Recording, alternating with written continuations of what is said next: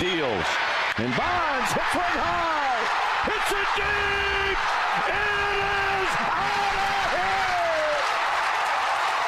7:56. Bonds stands alone. Since the introduction of professional sports to society, athletes have loomed large as public spectacles. Constantly in the spotlight, these players are often put on a pedestal, portrayed as deities that can do no wrong. I spoke with a few die-hard sports fans about the concept of glorifying professional athletes. For Massachusetts native Justin Vogelin, it's because they appear to be superhuman. These guys are literally huge. So it's like physically and I guess figuratively as well. They seem bigger than, I guess, like the average person. For others, they idolize players due to their incredible abilities, seemingly forgetting that they are, in fact, humans, just like the rest of us. New Hampshire native Trent Henrich believes that these fan bases that put athletes on a pedestal provide an opportunity for them to get away with horrible actions. Listen to him elaborate on that opinion here. If, regular old Joe, Trent Henrich here, was to sexually assault someone and, that would completely alter my life. That's not something that, can get covered up. And it's everyone I know would know about it. And it's just like your life completely changes. And I don't have, millions of people behind me to try and, overshadow this one negative thing. And that changes you as a person. Collegiate soccer player Oliver Simon concurs with Vogelin and Henrich's takes, stating that people disregard scandals by professional athletes because they're not considered people at all. Instead, they're thought of specifically as athletes within their respective industry, almost like a fictional character. It's also interesting how when I think of players such as those you mentioned, I don't think of their sexual scandals. When I immediately when I think of these players, I think of their greatness in their respective sport. Fandom is a fantastic aspect of sports, as it brings athletes and their supporters together. However, there's a line between fandom and glorification. When it's taken too far, the consequences can be horrible. That was just the case with Kobe Bryant. Andrew Bynum back on the floor of the pit. Kobe gave up the dribble. Kobe, the long three. Yes! The best finisher in the game has just done it again. 102-100. Lakers. There may not be an athlete in history with as dedicated a fan base as Kobe Bean Bryant. 5-time NBA champion, 18-time All-Star, 2008 MVP, the Black Mamba is one of the most beloved NBA players of all time. Kobe played 20 seasons for the Los Angeles Lakers, hanging it up in 2016 as one of the greatest players in the history of the game. After his playing days were over, Bryant launched the Mamba and Mambacita Foundation with a mission to help young women in sports. Bryant's talent and charisma garnered a die-hard fan base of gigantic proportions. All of that said, while Kobe did many incredible things on and off the basketball court, his legacy may not be as clear as it seems. In 2003, Bryant was accused of sexually assaulting a female concierge at the Cordillera Lodge and Spa in Edwards, Colorado. After a lengthy investigation that revealed evidence such as vaginal trauma found in an examination of the woman after the encounter and her blood found on Bryant's t-shirt, the case was dropped. When the allegations came to light, the basketball world was shocked, but that shock quickly turned into denial within the ranks of Bryant's dedicated fan base.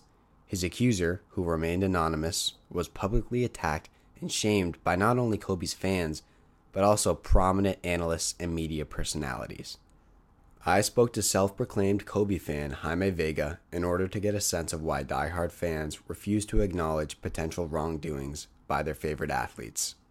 They have so many people attached to them as personalities and sports personalities that, people just don't want to, take the pressure or, have the pressure from people who would deny it. And instead of rather believing the victim or taking the victim into consideration, they would just come to the defense, the assailant, real quick.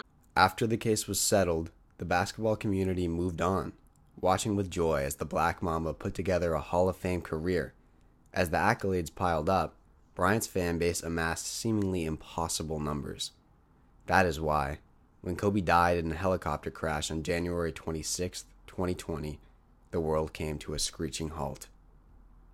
Good afternoon from New York. We're coming on the air with breaking news, very sad news to tell the sports world. The LA Times is reporting that retired Los Angeles Lakers basketball star Kobe Bryant has been killed in a helicopter crash. It happened this morning. The chopper reportedly went down just before 10 a.m. local time. Bryant's untimely death sent shockwaves throughout the basketball community.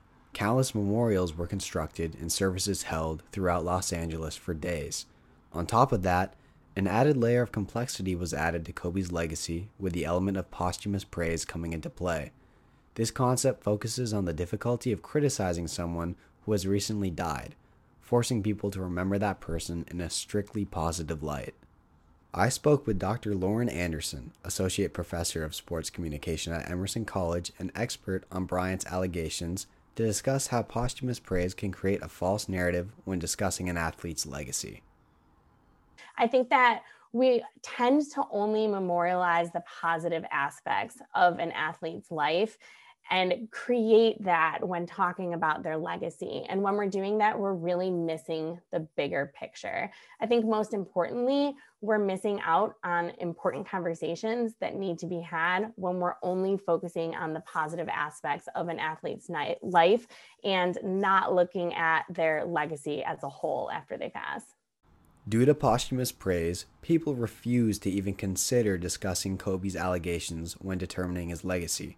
I experienced this personally when posting my photo story on Instagram about the subject, receiving the following backlash from Bryant's fans in the comments. Let him rest. It's over. Again, allegations. He wasn't convicted. He assumed it was consensual. She refused to testify. Everyone makes mistakes. He's not perfect. As Dr. Anderson touched on earlier, refusing to acknowledge Bryant's allegations leads people to miss out on very important conversations about sexual assault. In reality, Kobe should be used as an example of an athlete who committed a horrible act but was able to learn from it. Vega is one of the few Kobe fans willing to discuss the allegations and how they changed his life. When someone's in this situation, people either learn from it and, build off it and become better people, or just blame others for it and not blame themselves and not take any accountability. But I think in a way he did get away with it. But I think besides getting away with it, I think he kind of came to terms with himself and, realized what he did wrong and, seeked to correct himself throughout his life. Vega's point about Kobe seeking to correct himself is key.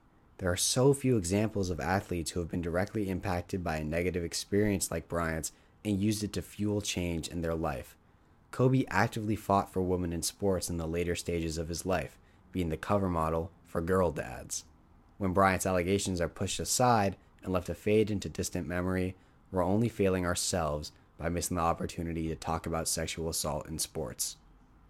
Throughout my various stories on this subject, I've said this often, so it's only right I leave you with it one last time. Kobe Bryant is no longer here to tell his story, so the burden falls on us to remember his actions when discussing his legacy. All of his actions, good and bad. After all, he's a human, just like the rest of us, not a god. It's time we start treating him like one. This story was reported and produced by Jeff Pratt.